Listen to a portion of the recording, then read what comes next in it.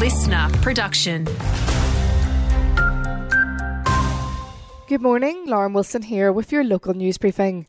A couple in their 70s are fighting for their lives in Rockhampton Hospital this morning after a two-vehicle crash at Bouldercombe.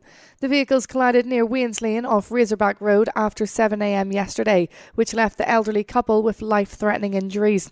Police say the driver of the ute left the scene before emergency services arrived. A man is currently assisting police with the investigation. Anyone with information is urged to contact police.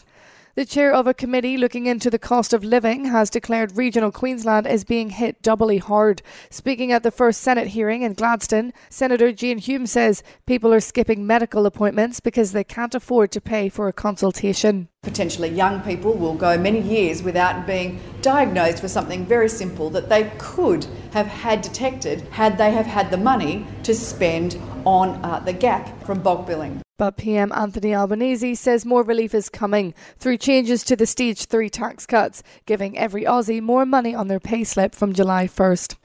And some Queensland libraries are now loaning household items as the cost of living continues to put a strain on central Queensland locals. Australian Library and Information Association President Jane Coyle says more and more libraries are expanding far beyond just books, with other locations offering toys for hire, among other things. So it's for the things that you don't need all the time but you can borrow. Even if you're trying to do, sort of electric condenser ovens, sort of you can test out some of these things. Sewing machines are loaned out. You might not need them all the time.